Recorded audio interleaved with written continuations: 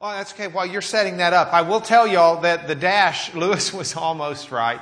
Bless his heart. We did play racquetball this week, and while I may have been dashing around the court a bit, I think ultimately it was his hopes that were dashed. And so,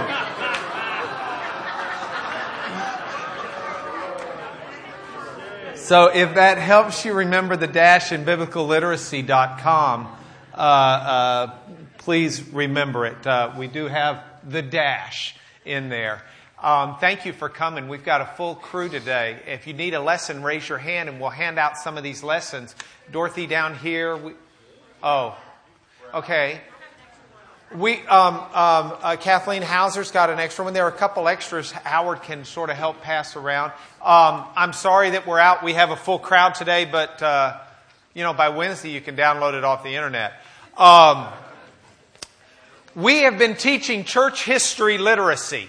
And we are really nibbling in the 400s, but we've got a few things left in the 300s we haven't covered. I'm not covering those today because this is Priority Sunday. We knew we'd have a lot of people who are here. I saw some faces come in the door that I haven't seen in a while in this class. And the class is big enough to where when you're not here, I don't just call y'all, but I notice. And when you come in and you're here, it's a real encouragement to me. So thank y'all for coming here today. I appreciate it. It makes it easier to do this work, to get ready for this class.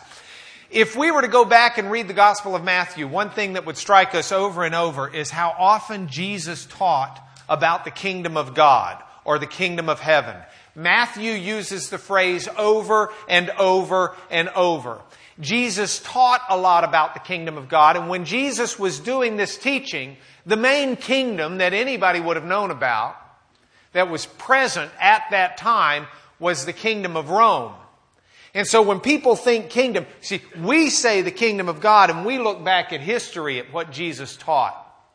And what I want to urge you to do right now is try to go back at the time of Jesus and be one of His audience members. Be one of the folks He was talking to. Because when Jesus would talk about the kingdom of God coming, when He would say, repent for the kingdom of God is at hand, people didn't think in terms of the church. People didn't think in terms of what church history was going to be. People thought, most likely, about the Roman Empire, for example. The Roman Empire was the kingdom that people knew about at the time. And for Jesus to come, and it's in Mark 1:15 where He says, repent, for the kingdom of God is at hand. For Jesus to be saying that already starts bubbling in the minds of at least the Jews who are listening to Him, that there's going to be an earthly kingdom. See, the Jews understood the Messiah, the coming Messiah, would be three things. He would be prophet, priest, and king. And the Jews were ready at some points in Jesus' ministry to make Jesus a king by force. Especially when He brings Lazarus back from the dead. That's the kind of king I'd follow into battle. I mean, you got the medic show right there. Okay? One of the biggest problems with kings and battles and armies is what? Supplies. Okay? How do you feed an army? Jesus can do it with a couple of fish and a couple loaves of bread. I mean, this guy could make a tremendous earth king. And the people are thinking that. And He says, repent for the kingdom of heaven's at hand. They're saying, yeah, this is what we've been waiting for. Let's overturn the Romans. And then He says, not only repent for the kingdom of God is near. And by the way, those Jews were thinking, not Jesus is going to become Caesar Augustus. They're thinking this is going to be expansion of the temple. Return of one greater than King David or King Solomon. If this was Herod's temple, Jesus is going to come and He's going to just blow that away. Now, of course, if you work at Herod's temple, or you make your living from Herod's temple, or you're affiliated with the power structure of Herod's temple, I'm sure the idea of Jesus and His coming kingdom was not thrilling news to you. Because He seems to have His own little crowd of people. And you're in the crowd over here that evidently He's going to supplant. But this is what Jesus was teaching. And Jesus would tell people that the kingdom, it's not really like you're thinking. The kingdom's the treasure that's hidden in a field. And someone who knows that treasure's there is going to sell everything they've got and they're going to go buy the field. And the people are hearing that and they're thinking, yeah, this is a valuable kingdom. This is a kingdom you'd sell everything you've got to have a piece of, to be in.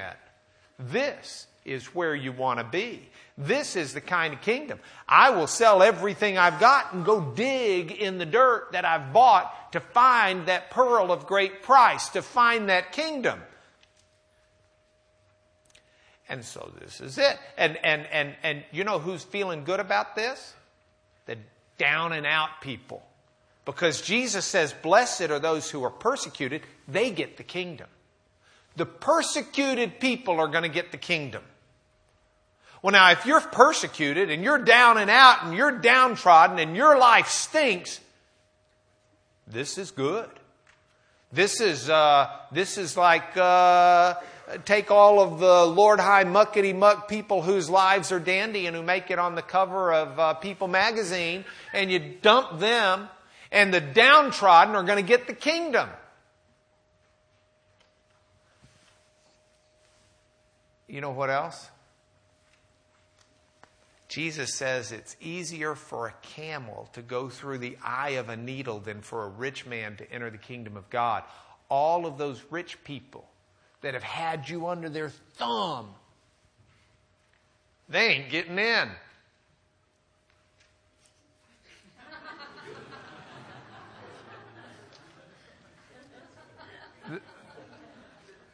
I mean, this kingdom's got appeal. It's got appeal to the masses. It's got appeal to the poor. It's got appeal to the persecuted. It's got appeal to the downtrodden. It's got appeal to the people on the outs instead of the ins. But it's not just that easy. Jesus goes a step further. He says, unless your righteousness surpasses that of the Pharisees, you don't get to certainly not enter the kingdom of heaven. And the Pharisees, these guys are so righteous it oozes out of every pore. They dress righteous. They pray righteous. They walk righteous. They touch righteous. You're a Gentile, they won't touch you. They eat righteous. They memorize righteous. They speak righteous. Oh, don't get me wrong. Jesus will tell you they're whitewashed tombs. They look just so pretty on the white, but inside they're a bunch of dead bones. But boy, in terms of righteousness, now that's kind of a tough one to get in. But the kingdom's sounding pretty good. Now, the power structure's not real in on this kingdom, so they see that Jesus gets arrested, and Jesus gets brought before Pontius Pilate. And Pilate says to him, "Are you a king? Are you?" And Jesus' response is, "Yes, but my kingdom, in spite of what my followers would like it to be, my kingdom is not of this world. My kingdom's from another place." Now look at the Roman kingdom at the time. People, scholars, historians, there's this whole field of history. This will blow you away. Okay? There's a whole field of study on how many people inhabited the Roman Empire. I can think of a few other things that are a little bit better to do with my time. But there are people who have like famous reputations staked on this. There are the high population group and the low population group. I don't care. Somewhere between 55 and 120 million people in the Roman Empire. The Roman Empire stretches through the green there. That's a lot of people, and that's a big empire. That is the civilized world at the time. Okay? That's the kingdom of the civilized world. There is no competition. And that 55 to 120 million has its kingdom while Jesus is on the cross dying for his. Jesus is on the cross dying, and Jesus' kingdom has a handful of people down there at the foot of the cross. So you got 55 to 120 million in the Roman kingdom. You got a handful around the cross. Nonetheless, if you look close up above Jesus, you will see, we'll blow it up there, Jesus of Nazareth, the King of the Jews. Jews didn't like that sign. And technically it's not correct because he's the King of Kings, not just the King of the Jews. But that's the sign that Pilate put up, or had cause to put up. Now, Jesus dies, and says the kingdom of God does not come with careful observation. The kingdom of God's within you. Okay, now this starts getting kind of fuzzy as people try to put this together.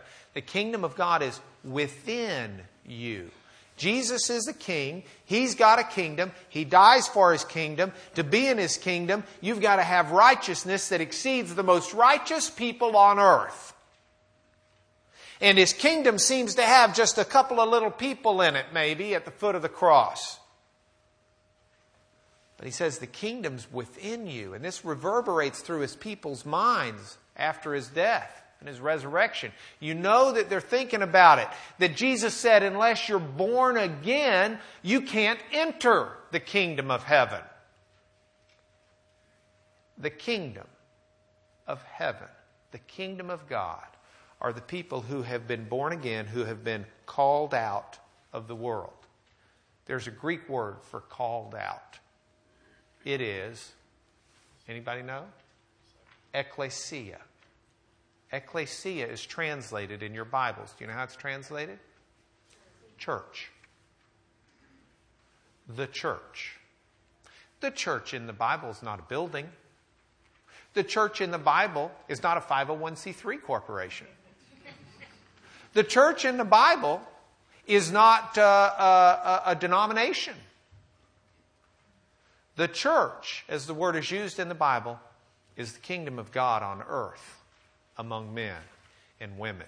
It is those of us who have been called out, those who have been born again, those of us whose righteousness exceeds the Pharisees.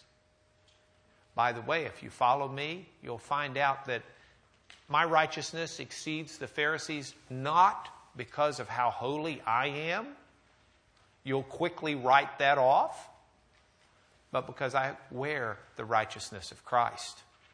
And his righteousness exceeded that of the Pharisees beyond measure. And that's what the kingdom is. And so the kingdom, the church, it may start over here in Jerusalem in Acts chapter 2, but if we follow it very shortly, we know just from Acts chapter 2 that people from Rome and people from Egypt were there. Not only people from Rome and people from Egypt, but people from Mesopotamia. Not only Mesopotamia, but people from over in modern Libya. Not only there, the church quickly spreads and goes up to Antioch. Not only in Antioch, but Paul enters the scene and starts doing mission trips. And he starts starting churches all over what we would consider southeast Turkey. The churches of Galatia. He wrote the Galatian letter to them. And then he expands his mission trips and he starts going further. He starts going over into Ephesus and other areas of Turkey that are even further. He makes it into Greece. Not only in Greece, but in Macedonia, which is the northern part of Greece. And he starts churches in Thessalonica, and he starts churches in Berea, and he starts churches in Philippi, and he starts churches in Corinth, and even converts some in Athens. We know, if we read the rest after the book of Acts finishes, that from the island of Crete, Paul at some point did mission work. Paul did mission work in western Greece. Paul does mission work, if we believe writings of the early church, in the far west, in Spain. And at this point, we've sort of left what the Bible tells us about the church's growth because we've run out of the time frame. But we enter into where we went in church history. And we see the church blankets not only the Roman Empire, but as we studied a couple of weeks ago, even Ireland with St. Patrick. And the church has expanded and spread. And while the Roman Empire had 55 to 120 million and the church had a handful in 30 AD, that handful by the work of the Holy Spirit, have taken the world by storm. The kingdom of God stretches throughout the known civilized world. Now let's get a different graphic. This is the Roman Empire in the 300s. And the Roman Empire was divided up into all of these little ruling areas. All right? The Roman Empire is huge. It's overextended. It's got the problems that come from that. I want to give you an example. In April 21st, 753, that's A.D., not B.C. That's a typo. That comes from doing this at 3 in the morning. In 753, actually, that's not. I'm sorry. That's when Rome was founded. April 21st, 753 B.C. Is at least when the Romans thought their town was founded. We must remember that Rome, this was the Roman Empire. Rome was the center. Rome's founded in 753 B.C. and all calendars are dated from that date.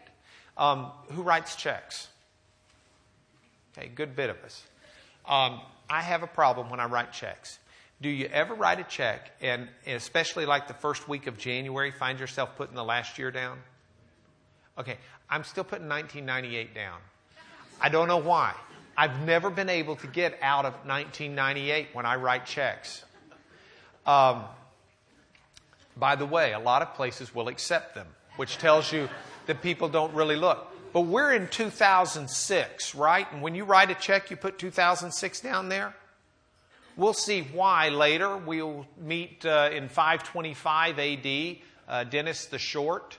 His Latin name was Dionysius Exiguus, but it means Dennis the Short. And like Louis Exiguus, we call him Louis the Short. One of those phrases. He's the one who came up with this A.D. B.C. stuff. Until Dennis the Short came around in 525 and at the request of the Pope came up with that stuff, everybody dated by the founding of Rome. If you were writing a check back then, at the time we consider 0, you'd put the year 753. Because it was 753 years AUC since the founding of Rome. So that's what it was. Now, the Roman Empire has been divided in the 300s periodically into separate sections for ruling because it's so far flung.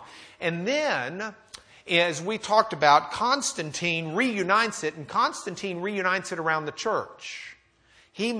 Constantine makes in 325, in essence, the church the glue that holds the empire together.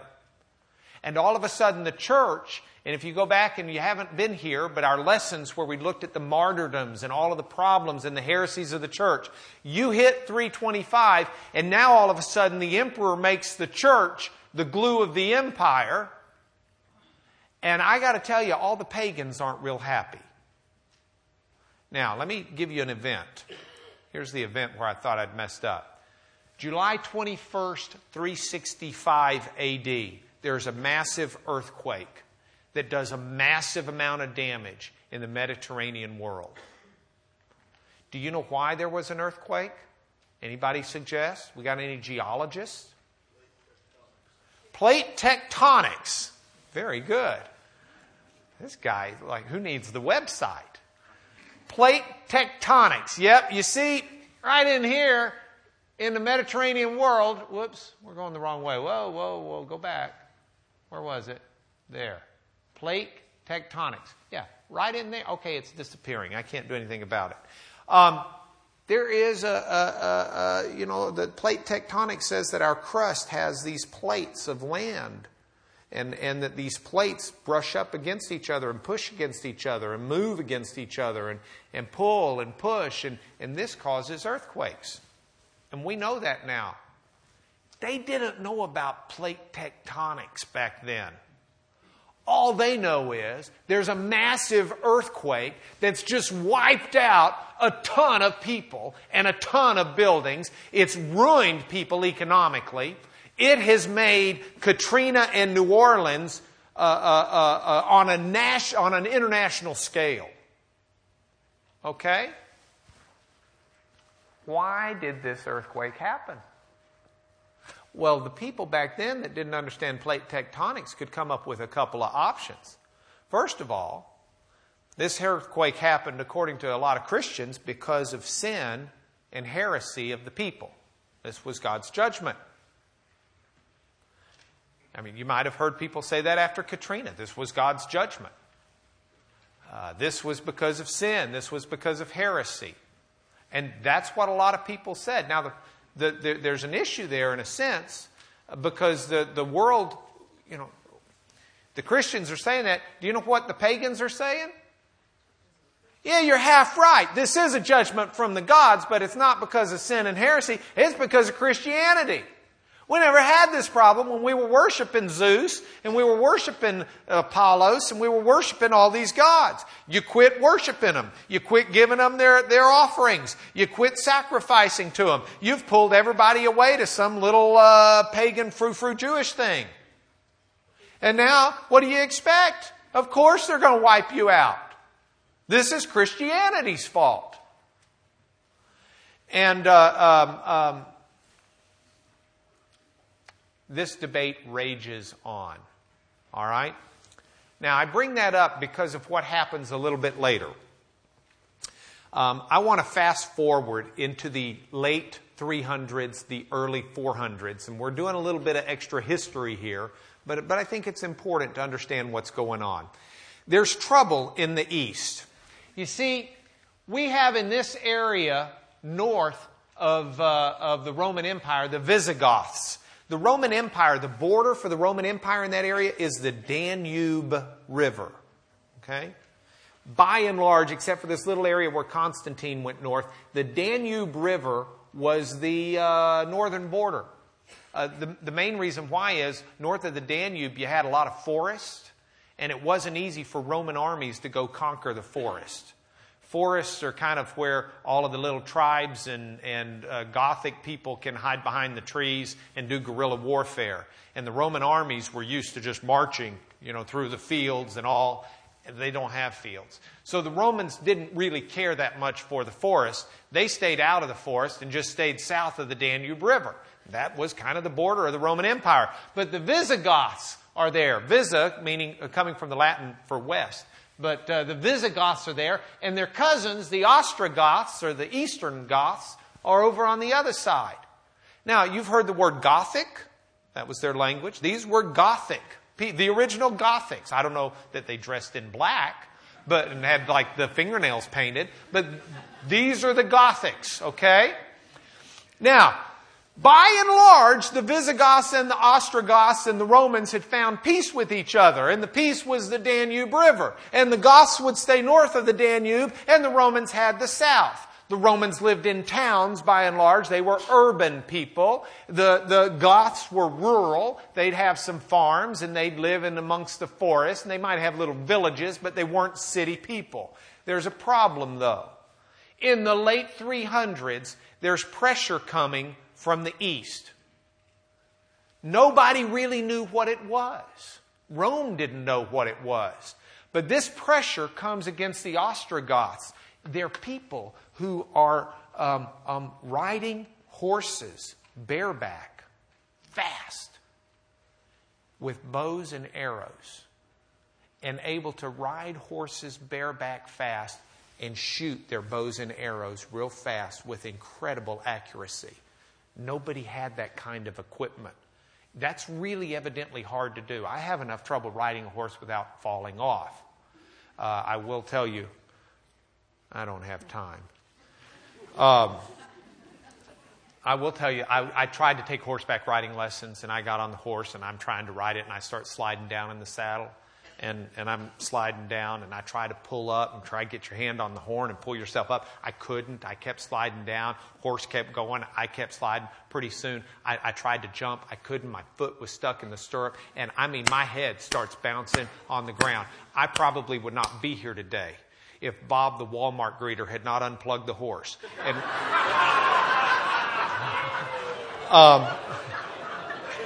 these guys, though, are incredible horsemen. Okay? These guys are red. And do you know who they are? These are the Huns. These are the Huns. We'll meet one of them, Attila, just a few decades later. But the Huns are coming, and they're putting pressure on the Ostrogoths, and the Ostrogoths, as fierce as they were, they're not happy, so they're starting to move. They're fleeing the Huns. Attila's daddy is doing it at this point, or granddaddy. The Huns are forcing the Ostrogoths. Well, what do you think the Visigoths are doing? Yeah, this isn't hard, is it? Okay. In fact, the Visigoths go to the Romans and say, hey, we've been attacking you before. You've been attacking us. At this point, we'd like asylum, please. Can we be illegal aliens and can we come into your border? We just need a place to live. We need the safety you offer. We'll do anything you want to do. The Roman emperor says, sure, come on down. In fact, we'll give you food. This is a great opportunity because the Roman emperor, his army's turned out to be kind of a pushover army at this point. They don't keep their armor good. They've gotten all soft and wishy-washy. So he thinks, hey, if I've got the Goths up there and bring them down and I make happy with them, then I'm going to have kind of like a border guard. The problem is the Romans that are up there in charge of the border decide that they can get rich off the Goths. And things don't work out real well, and ultimately it causes for a fight. And so the fight takes place here in Adrianople, which is still part of Turkey, but just barely now. It's Turkey, Bulgaria, Greece area. And 2/3 of the Roman army is slaughtered. The Goths just wipe them out, including the emperor who is killed. Rome would have crumbled at that point were it not for the Romans tapping this general, a fellow named Theodosius. And Theodosius comes in as the next Roman emperor. And I think from like a period of like 6 months, he went from farming his farm to being the Roman emperor with these huge armies. And he was incredibly effective. He was incredibly effective. He was also a Trinitarian Christian. He believed in the Trinity. He was the Roman emperor when a bishop or someone got called in before him. And Theodosius, it was bring your son to work day or something, the equivalent of it. So Theodosius has his boy there on the throne with him. And the Roman bishop comes in and properly does obeisance to the emperor Theodosius. He bows and he does, all of the things. And then he looks at the boy and it's kind of, Louis, can you come up here? See? Okay, this is Louis the Emperor. I am the Duke.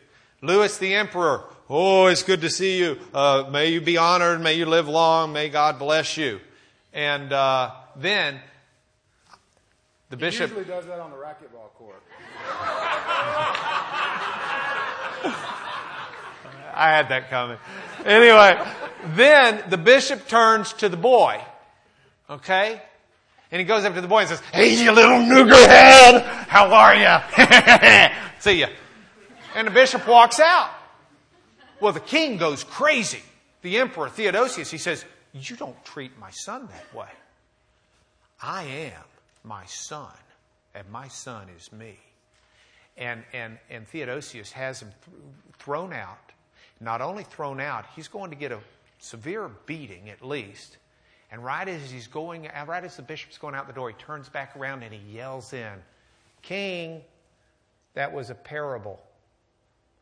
Don't let anybody treat the son different than they treat the father.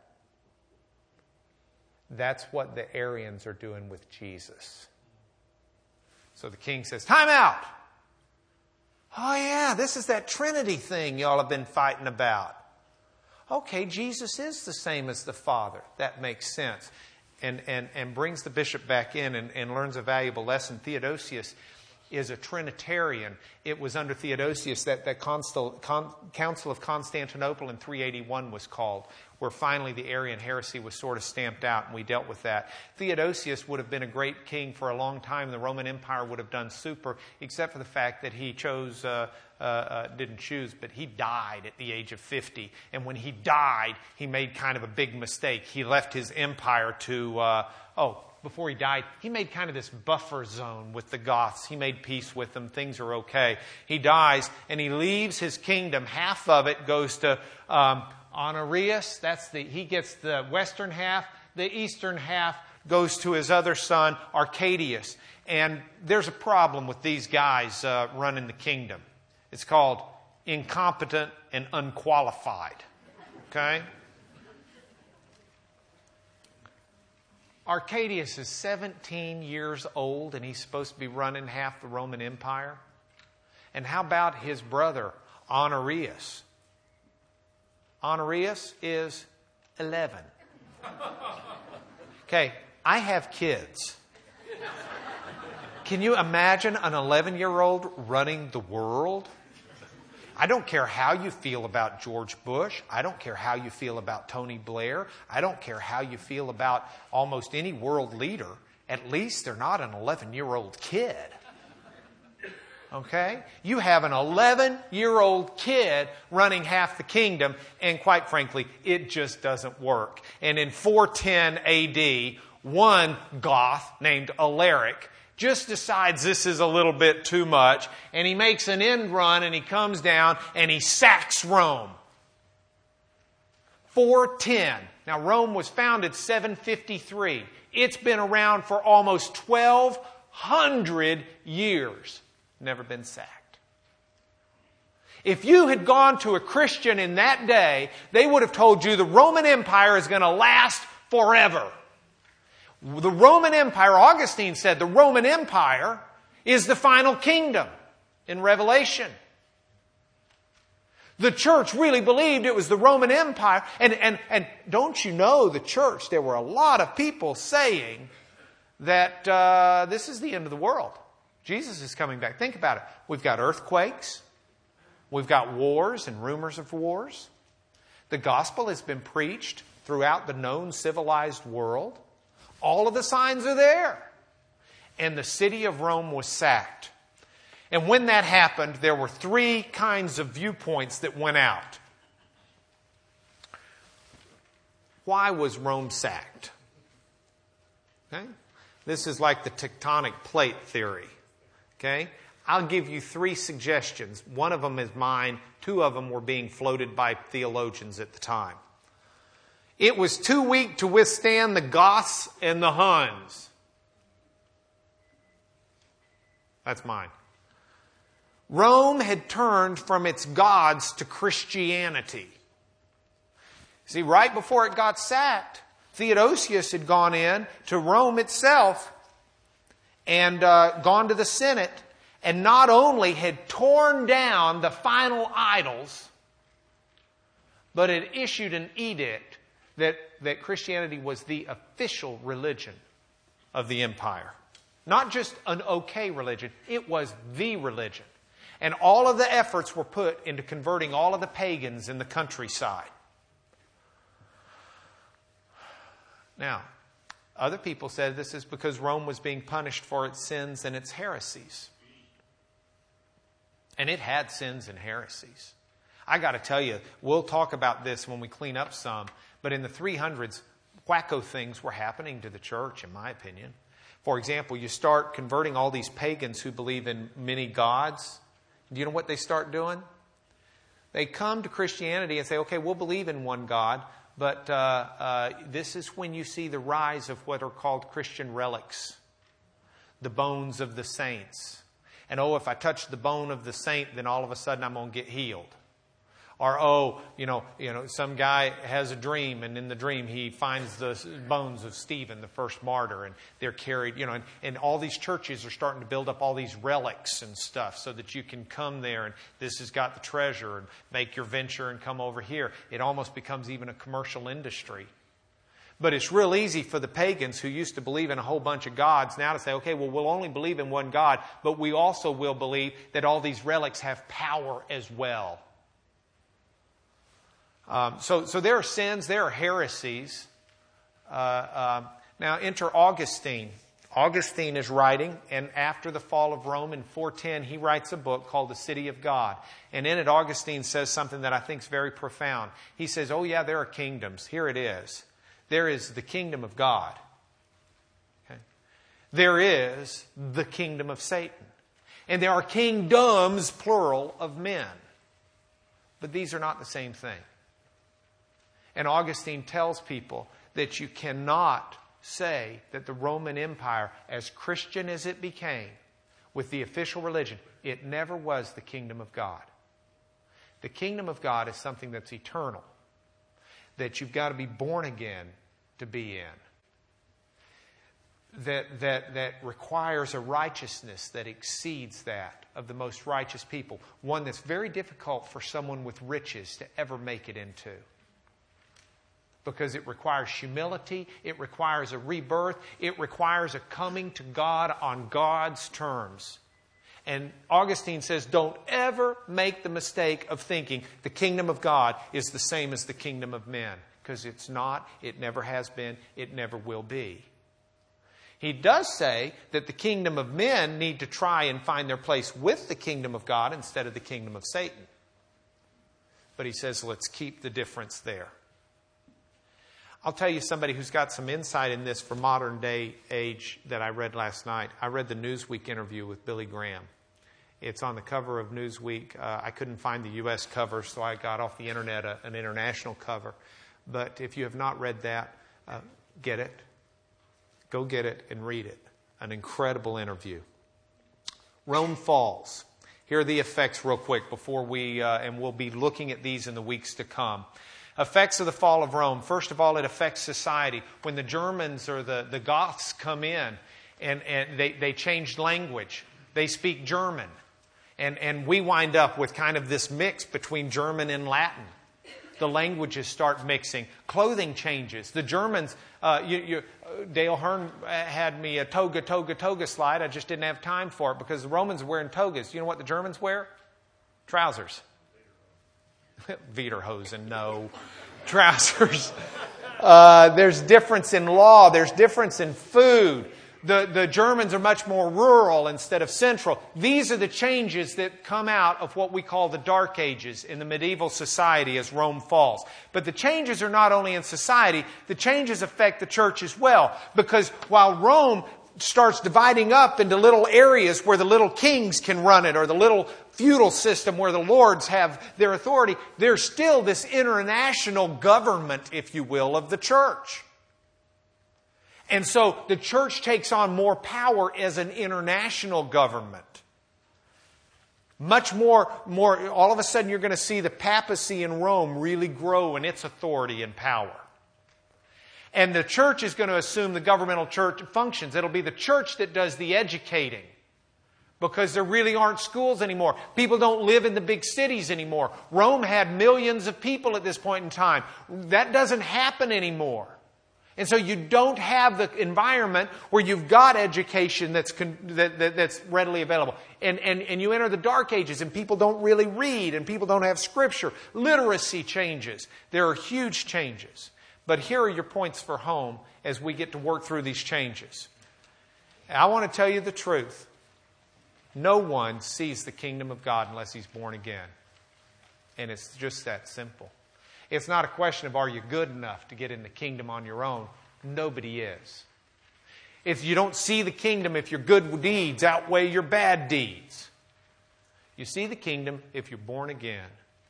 If you die with Christ and you put on His life and His righteousness. That's how you see the kingdom. Peter says it this way. You've been born again, he's writing to Christians. Not of perishable seed, he's writing to the kingdom.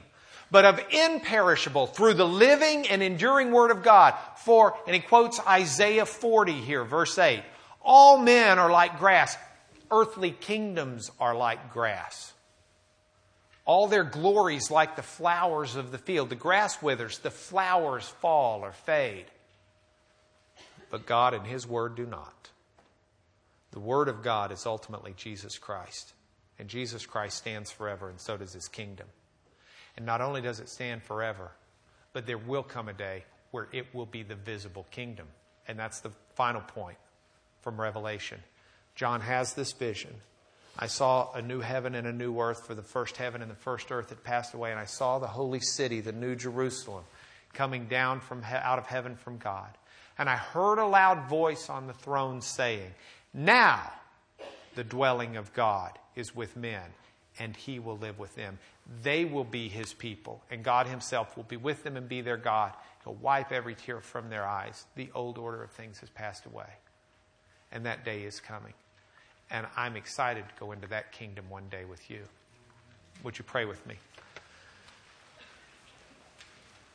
Our Father, we stand at a unique place in history, able to look back and see the way your hand has moved, learn lessons from what you have done, but also excited, as Damon said, to live in the present and to look with an eye toward the future, recognizing right now you're writing history with our lives. It is my prayer, Lord, that everyone in here, all of our family, all of our friends, all of our loved ones will be in your kingdom, will be born again through the blood of Jesus Christ.